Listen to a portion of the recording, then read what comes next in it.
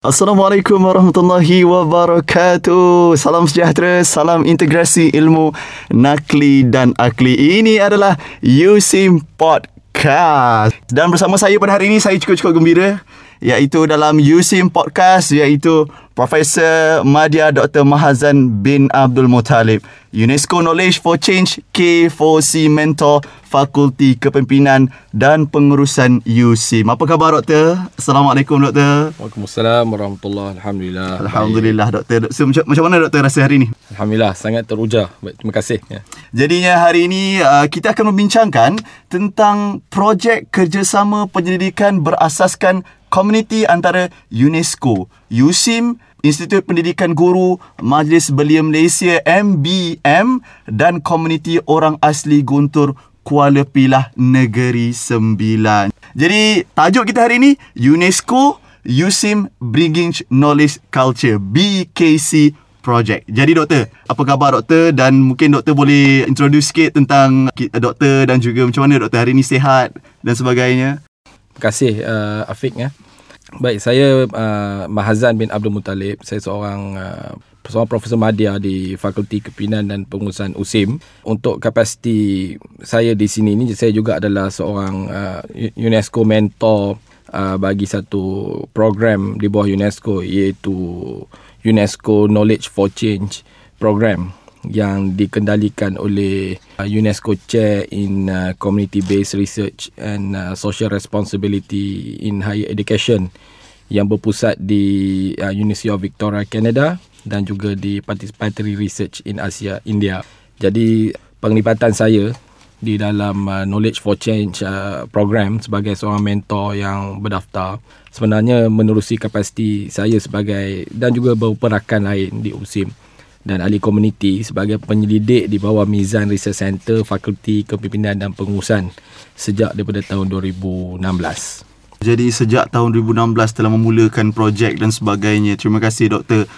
Bridging Knowledge Culture BKC projek. Jadi mungkin Doktor boleh terangkan secara ringkas, sebab yang kita tahu adalah Bridging Knowledge Culture BKC ini merupakan satu budaya ilmu. Kita nak belajar dengan komuniti luar tentang ilmu mereka. Biasanya kita pihak universiti mengajar orang, tapi sekarang ni kita pihak universiti nak menghasilkan satu projek untuk belajar dengan komuniti luar, cara mereka belajar dan sebagainya. Jadi mungkin boleh Doktor ceritakan secara ringkas. Pendengar-pendengar kita nak tahu, mahasiswa dan mahasiswi nak tahu. Mungkin boleh Doktor ceritakan secara ringkas tentang projek UNESCO USIM Bridging Knowledge Culture BKC ini, Doktor. Silakan. Terima kasih. Mungkin saya boleh bagi sedikit overview lah tentang Bridging Knowledge Culture project ni. Apabila UNESCO Chair dan pihak UNESCO sendiri telah launch satu inisiatif yang dipanggil sebagai Knowledge for Change K4C secara rasminya, dan dibuat dalam bentuk konsep latihan penyelidikan yang dikelolakan oleh UNESCO Chair yang saya maksudkan tadi, berpusat di UVic, Canada, British Columbia, Canada dan di New Delhi, India. Jadi projek latihan berorientasikan komuniti dipanggil sebagai Community-Based Research Training, yang mana setiap penyelidik akademik maupun ahli komuniti yang apabila lengkap mengikuti projek latihan ni dianugerahkan peranan sebagai mentor Knowledge for Change.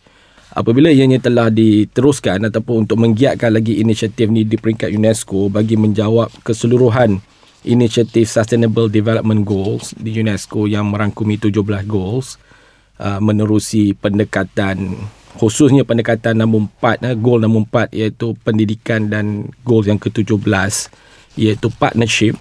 Maka pihak UNESCO dan pihak UVic telah mewujudkan satu projek penyelidikan global yang dinamakan sebagai Bridging Knowledge Culture.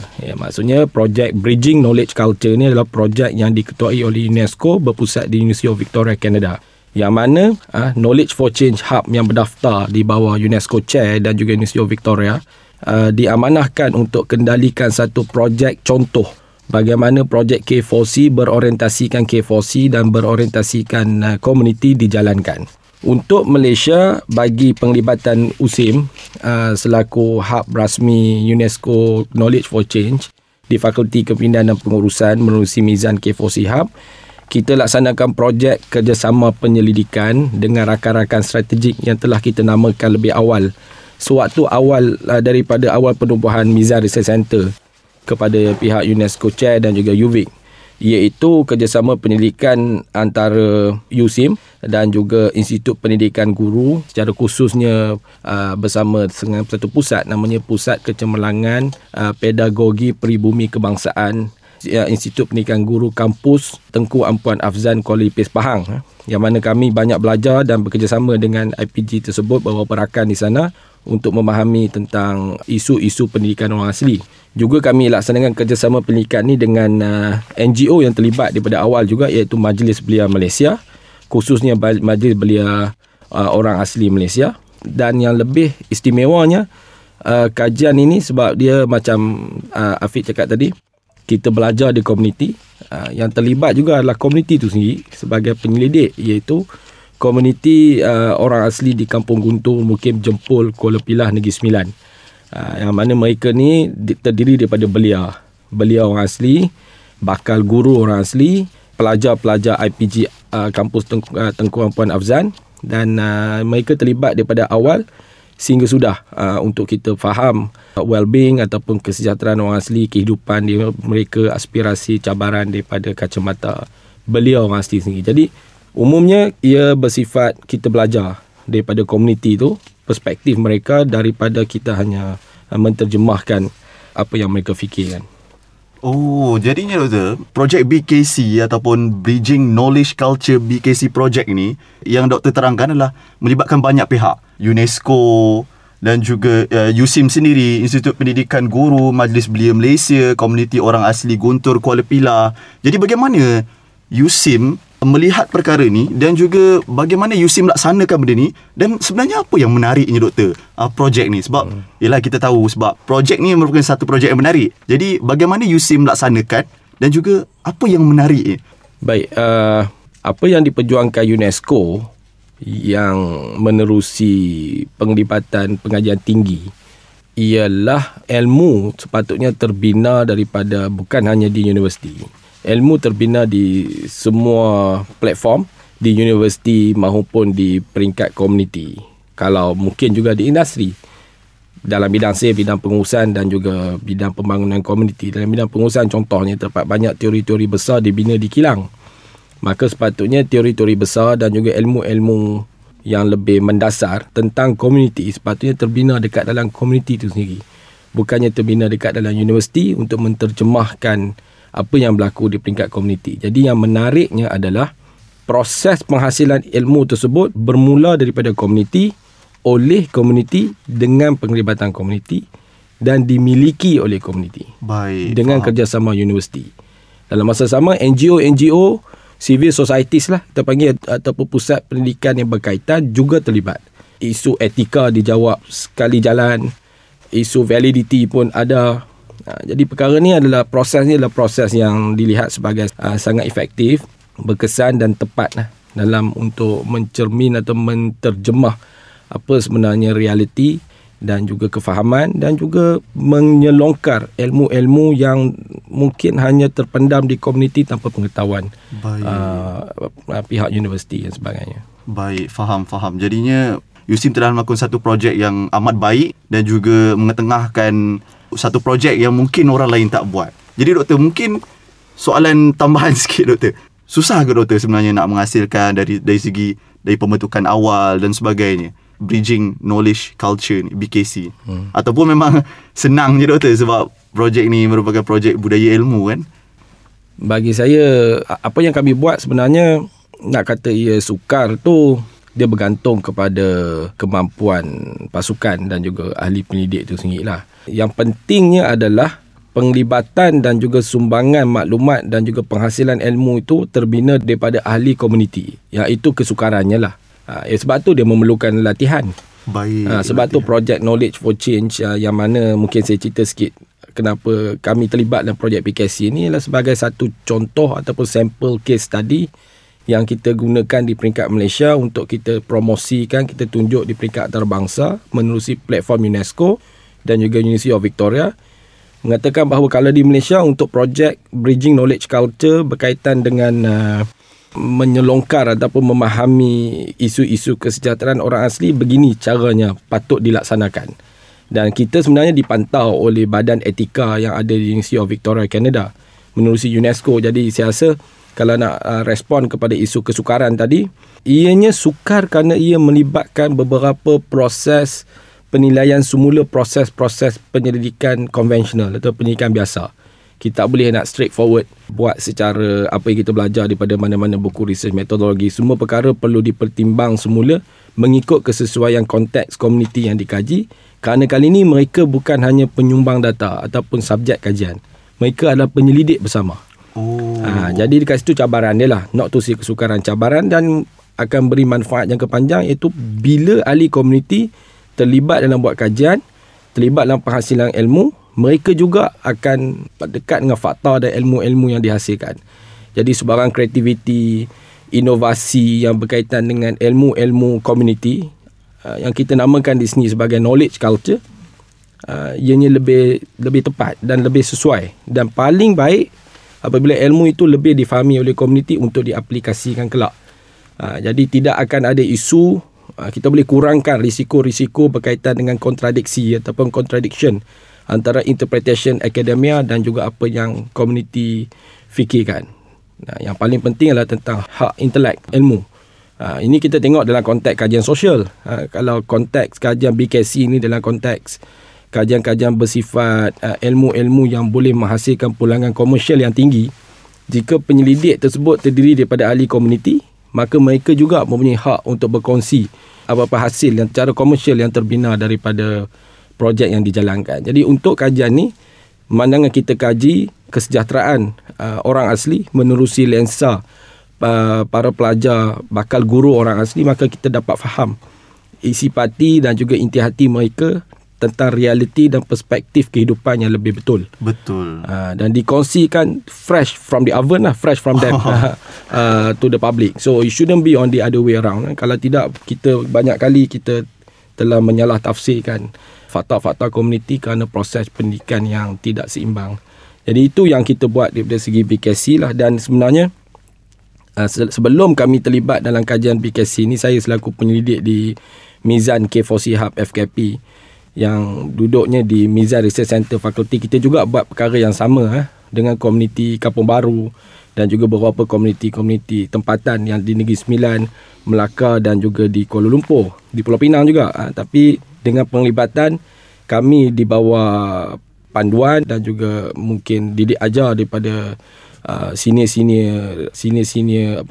researchers yang ada di UNESCO sebagainya, proses kajian tu lebih matang dan kita terjemahkan dalam projek BKC yang sedang kita buat bersama. Baik, maknanya doktor, ini bukan merupakan projek sulung untuk Mizan Center, Research Center. Jadi ini merupakan projek kesinambungan. Sebelum ni dah ada lah projek di Kampung Baru dan sebagainya. Ya, betul. Jadi saya kira Mizan Research Center merupakan telah melahirkan satu inisiatif yang amat baik lah dalam budaya ilmu. Mungkin di peringkat Mizan Research Center, di mana projek Mizan K4C Hub dilaksanakan di peringkat UNESCO, kita sentiasa mencari ruang bagaimana untuk meningkatkan kualiti kaedah penyelidikan komuniti yang kita jalankan.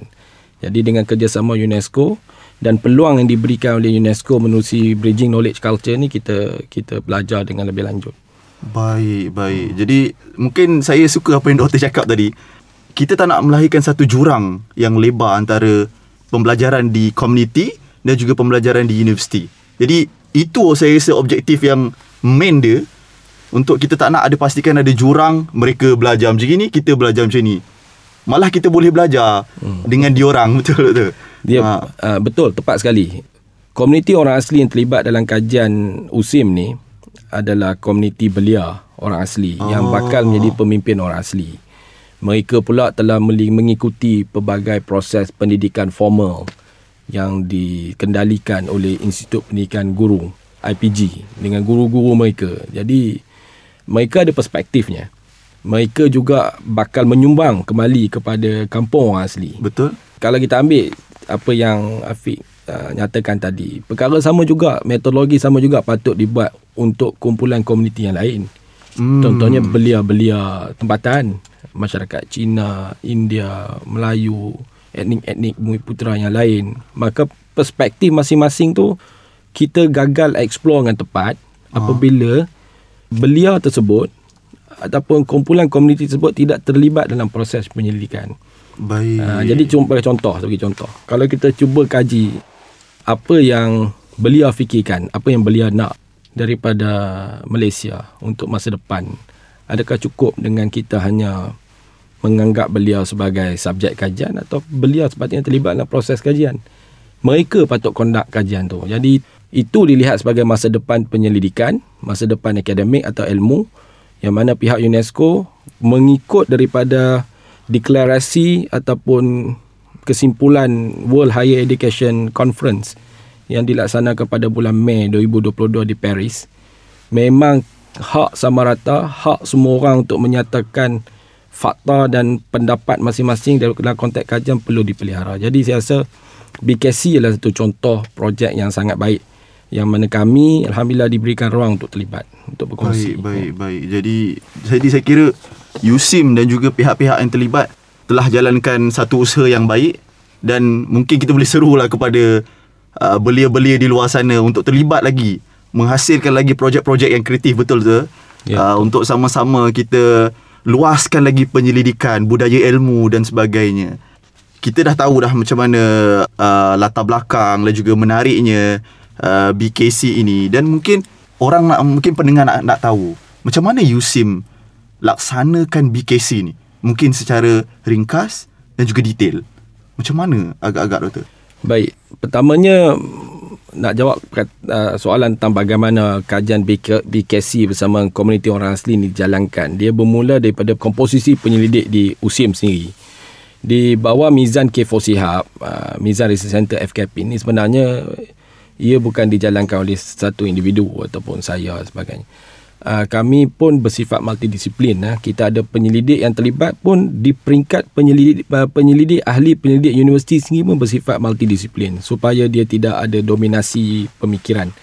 Sebagai contoh, kita ada penyelidik, rakan penyelidik daripada Fakulti Syariah dan Undang-Undang, Profesor Madya Dr. Izawati Wook, yang beliau mengkaji tentang hak-hak orang asli di konteks perundangan, dan juga Prof. Madya Dr. Zulhairi Rani daripada Fakulti Perubatan Sains Kesihatan tentang Public Health. Beliau juga adalah seorang aktivis kesihatan orang asli, dan juga rakan daripada FKP sendiri, Prof. Madya Dr. Karuniza Makno dari konteks pembangunan manusia. Jadi di kalangan penyelidik, kami sendiri pun bersifat multidisiplin supaya kajian tu komprehensif. Kemudian kita mesti bekerjasama dengan agensi terlibat. Sudah tentu agensi wajib, JAKWA contohnya. Memang kita terlibat dari awal. Kita libatkan diri dengan semua entiti yang berkepentingan dan lebih awal, yang atau pendek kata mempunyai ilmu lebih banyak berkaitan dengan kesejahteraan orang asli, khususnya di IPG, Afzan, rakan-rakan penyelidik yang menjadi guru pada guru-guru orang asli kan. Belum lagi saya sebut beberapa profesor-profesor awal yang telah bantu daripada kami daripada awal untuk mewujudkan satu mindset yang betul lah, bagaimana untuk kami sebagai penyelidik terlibat ataupun mendepani masyarakat orang asli. Itu peringkat pertama. Peringkat keduanya adalah kita kerjasama dengan agensi yang bukan agensi kerajaan. Kita terlibat dengan Majlis Belia Orang Asli, mereka ni, dan juga NGO yang berkaitan. Kita dengar dulu, banyak mendengar. Kami sebagai penyelidik, kami banyak mendengar daripada semua pendapat supaya kita dapat construct the right questions lah, the right problems, permasalahan yang betul. Sehinggalah kita buat beberapa proses kajian rintis ataupun lawatan di peringkat lapangan. Pemilihan kampung yang dikaji untuk kajian BKC chapter Malaysia Mizan K4C Hub ni kita buat di Kampung Guntur, Kuala Pilah. Sangat cantik ya. Saya nasihatkan mungkin pelajar USIM pergi melawat di situ. Sangat cantik. Bila kita pergi di sana, sebenarnya kita tahu, dan kajian-kajian lampau pun ada di Universiti Melaya sebagainya, dibuat oleh para pelajar pun. Ada beberapa kajian awal berkenaan dengan sosioekonomi dan juga isu-isu sosial pendidikan orang asli tersebut. Kita cuba faham dan kita cuba cari peringkat keduanya, selain daripada agensi-agensi bukan kerajaan yang terlibat, dengan nasihat mereka kita dikenalkan dengan beberapa dan juga nasihat daripada IPG Afzan, kita dikenalkan dengan beberapa beliau orang asli yang sepatutnya terlibat dalam proses latihan, proses pendidikan. Jadi kita jemput 5-6 beliau, kita buat briefing, kita cuba dapatkan kesepakatan berkaitan dengan apa yang nak dikaji, apa yang sepatutnya dikaji. Sebab kita tidak bersifat judgemental dan baru kita turun buat kajian lapangan tersebut. Betul. Pun dengan kerjasama orang asli, dan kita seboleh mungkin tidak menghalang orang asli untuk menceritakan aspirasi mereka secara jujur sepenuhnya. Kalau penglibatan penyelidik luar ni mengganggu mereka untuk menterjemahkan aspirasi mereka, kita akan cuba limit. Faham. Bagi menghormati. Bagi menghormati. Jadi bila kita buat macam tu, kami dapati terdapat banyak fakta-fakta baru. Yang sebenarnya belum lagi kita faham dan kita dapat gunakan untuk membuat pertimbangan-pertimbangan yang berkaitan dengan orang asli. Jadi perkara ni perlu dibuat kajian susulan lagi, terutamanya berkaitan dengan bagaimana mereka sentiasa kekal dari segi keutuhan budaya, kekuatan kekeluargaan, persepsi mereka terhadap masyarakat sekeliling, supaya kita dapat menyokong aspirasi negara kan, berkaitan dengan keharmonian pelbagai kaum di Malaysia ni. So kita perlu dengar daripada mereka, dan saya fikir apabila beliau orang asli terlibat sebagai penyelidik, mereka boleh menyambung lagi kajian ni, dan kita akan dapat pelbagai fakta yang lebih tepat berkaitan dengan orang asli. Jadi prosesnya macam tu. Dia tidak kita mengatakan bahawa kajian ni mesti bersifat kualitatif. Dia juga boleh bersifat survey kuantitatif, tapi mesti dilakukan dengan penglibatan komuniti sendiri. Prof cakap tadi bermula dengan kita punya pensyarah-pensyarah juga, penyelidik-penyelidik di USIM juga. Sebab di Malaysia, bagi saya, perkara ni masih lagi baru. Kita agak konvensional lah dalam melaksanakan pendidikan. Sebagai contoh, kalau di Kanada, modul yang digunakan ni telah berjaya menghasilkan satu sekolah di Kanada.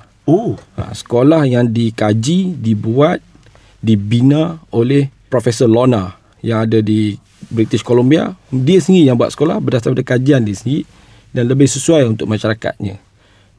Dah dapat menghasil satu sekolah. Dia dah ada satu hasil. Cumanya kita perlu, sebab tu pihak UNESCO cuba, we need to be also very careful. Dia create BKC projek peringkat global untuk melihat bagaimana perkara ni boleh dilaksanakan secara gradual di seluruh dunia dalam masa sama, untuk membantu UNESCO menjawab sasaran pembangunan lestari dan juga mengatasi pelbagai isu-isu sosial, inequality of education dan sebagainya. Dapat menghasilkan satu sekolah. Jadi doktor rasa kita Malaysia, USIM, UNESCO rasa boleh tak capai tahap? Malaysia ada kita punya formula sendirilah. Dan kita tak patut bersifat terlalu apologetic. Kita dah ke depan. Kita dah ada kepakaran. Sebagai contoh, saya pun banyak belajar daripada rakan-rakan pensyarah di Kuala Lipis, di IPG Afzan sendiri. Kita banyak belajar daripada sekolah-sekolah orang asli. Kita dah buat. Cumanya kita perlu move forward dengan mengambil kira apa yang telah kita lakukan dan bagaimana kita nak menghadapi masa depan. Kat situ mungkin kita perlu fleksibelkan metodologi cara kita bekerja dengan komuniti. Jadi saya fikir ini salah satu kaedah yang patut kita utarakan, kita buat, dalam masa sama kita kemaskan kaedah kerja kita yang sedia ada. Jadi I think kalau kita buat perkara proses penyelidikan komuniti kita untuk membina dasar polisi itu bersifat macam tu, termasuklah dalam komuniti lain, kajian pembangunan Islam dan sebagainya, saya rasa mungkin keputusan yang kita buat di peringkat kebangsaan, peringkat dasar akan jadi lebih tepat dan senang diterima bagi pihak. Baik. Jadi kita Malaysia, seperti Prof cakap tadi, kita ada formula kita sendiri. Dan insyaAllah kita slow kayuh untuk jadi seperti Kanada dan sebagainya, untuk pastikan budaya ilmu ni ada, terutamanya projek doktor, projek Prof di perkampungan orang asli, bagaimana kita menyantuni mereka, kepelbagaian kaum dan sebagainya. Jadi saya fikir ini merupakan BKC ni merupakan satu projek yang Dan mungkin doktor boleh share sikit tentang keistimewaan pendekatan Mizan K4C Hub dalam menjalankan kajian BKC. Apa specialnya doktor sebenarnya? Baik. Dalam pendekatan K4C Hub ni dalam menjalankan BKC. Baik, kita ambil contoh projek fieldwork BKC bersama Kampung Guntur ni sebagai contoh lah. Selain daripada komposisi penyelidik yang saya cerita tadi tu pelbagai, daripada proses tersebut bila kita laksanakan kajian tu, kita dapati ada pelbagai hasil kajian yang unik lah, yang kita boleh fikirkan mungkin boleh menterjemahkan keistimewaan kajian inilah. Pertamanya kita dapati bahawa beliau orang asli mempunyai perspektif sebenarnya berbeza dengan orang asli itu sendiri. Jadi pengurusan komuniti orang asli pun perlu dilaksanakan di peringkat orang asli. Jadi mereka mempunyai perspektif yang berbeza, dan kita perlu ingat orang asli itu sendiri bukannya semuanya di kalangan mereka itu tidak berpendidikan. Di Kampung Guntur tu dah ada guru-guru yang memang mempunyai pendidikan dan juga kehidupan yang baik. Jadi masyarakat Malaysia dah berkembang, modernisasi sebagainya dah berlaku. Beliau orang asli mempunyai mereka punya kefahaman dan aspirasi sendiri. Jadi apabila orang asli sendiri yang mengkaji, dia orang akan jumpa benda yang unik di dalam komuniti masing-masing. Itu yang pertama. Itu yang pertama yang saya rasa perlu kita iktiraf. Maknanya mereka pun berbeza antara mereka. Perlu kita iktiraf. Jadi sebab tu kajian tak boleh terhenti. Kalau tidak, kita hanya membuat interpretasi masa depan berdasarkan kajian yang telah dilaksanakan 20-30 tahun lepas. Itu masalah besar negara lah. Kita patut fikir ke depan, tapi kita aja fikir ke belakang kan. Okey, kemudiannya definisi kepimpinan. Ini antara interpretasi literatur dan juga apa yang berlaku di lapangan juga berbeza. Khususnya bagi konteks Negeri Sembilan dengan keistimewaan Negeri Sembilan dari segi adatnya dan sebagainya. Peranan orang asli di peringkat kearifan tempatan Negeri Sembilan untuk menjamin keharmonian masyarakat itu sangatlah jelas. Jadi di mana mereka sekarang, apa sumbangan mereka kita sekarang, hanya orang asli sahaja yang boleh menyatakan dengan lebih baik, dengan lebih jelas. Kita mungkin banyak orang mengatakan bahawa kita telah menganaktiri mereka, telah mengkesampingkan mereka, kita sampingkan, letak mereka di tepi. Mungkin perkara itu betul, namun dari segi perspektif mereka menyumbang kepada pembangunan Negeri Sembilan. Dan memang ada bukti-bukti yang khusus berkaitan dengan penglibatan mereka di Negeri Sembilan tentang kajian ini, kerana ia dilaksanakan di Mukim Jempol Negeri Sembilan. Juga yang ketiganya adalah jaringan ilmu. Ilmu orang asli berkaitan dengan pengurusan rimba, kearifan tempatan mereka. Bridging Knowledge Culture bermaksud budaya ilmu ada di komuniti, boleh dipanjangkan di universiti. Ilmu yang mereka ada di peringkat pengurusan persekitaran sangatlah mendasar dan banyak yang kita telah lupa. Pengiktirafan sewajarnya patut diberikan, ilmu-ilmu tersebut patut didokumentasikan oleh orang asli itu sendiri. Itu mungkin apa yang kami rencanakan pada masa depan. Itu ilmu, contohnya pemetaan hutan. Saya rasa mungkin ramai orang tak tahu. Dan mereka tahu ilmu dalam hutan di area Mukim Jempol tu ada banyak laluan-laluan hutan yang hanya orang asli lebih faham. Mungkin, kalau kita masuk, kita perlu bantuan mereka. Selain daripada pembalak hanya membuat laluan dia sendiri, tapi mereka lebih tahu juga tentang ilmu-ilmu yang berkaitan dengan hasil hutan, bagaimana untuk hidup. Mereka ada kaedah mereka sendiri yang kadang-kadang lebih lestari daripada orang bandar. Jadi itu yang kita belajar. Dan yang ketiga, mungkin yang terakhir adalah hubungan. Ini antara fokus saya lah secara peribadinya, iaitu bagaimana hubungan sosial antara komuniti orang asli dan juga komuniti-komuniti lain yang sebenarnya bersaudara. Dia bagi segi fakta sejarahnya dan bagaimana perspektif mereka dan bagaimana patut ianya dipupuk agar ianya lebih harmoni bagi masa depan Malaysia. Itu saya fikir 3 dapatan yang saya rasakan. Mungkin sebelum ni kita hanya teka, kita hanya buat kesimpulan sendiri, tapi kali ni kesimpulan tu diberikan oleh penyelidik orang asli tu sendiri. Jadi cuba bayangkan kalau kita buat perkara ni dengan lebih besar, dengan penglibatan lebih ramai komuniti, saya fikir hasilnya lebih menarik. Betul. Banyak keistimewaan yang doktor ceritakan sebentar tadi. Saya fikir baru kita terbuka mata sebenarnya apa yang kita boleh belajar daripada komuniti orang asli dan juga komuniti-komuniti lain juga. Dan pastinya projek ni menarik. Ada keistimewaan sendiri dan juga telah mengiktiraf mereka itu sendiri. Orang asli itu sendiri. Dia orang punya power dalam hutan dan sebagainya. Memang tak boleh dinafikan, Doktor. Ya. Jadi mungkin boleh kesimpulan ringkas, Doktor. Sebab kita mungkin ada sikit lagi masa ni. Kesimpulan ringkas tentang projek BKC yang dijalankan. Baik. Ini projek awal yang kita buat dengan menggunakan orang asli sebagai ahli penyelidik. Kesimpulannya, daripada dapatan kajian tu kita dapati kami perlu buat pelbagai projek latihan bersama dengan komuniti. Kita cadang, kita nak pastikan inisiatif ni dibuat menerusi community lab.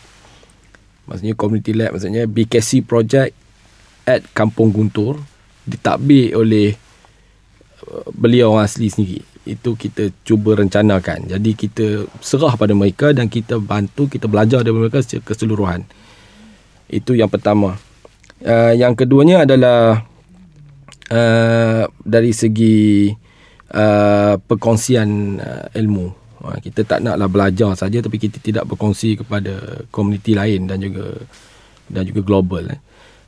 Kita akan guna kedua-dua kaedah formal dan juga non-formal. Alhamdulillah, kesimpulan dan juga hasil kajian ni kita telah dokumentasikan, kita telah terbitkan secara bersama.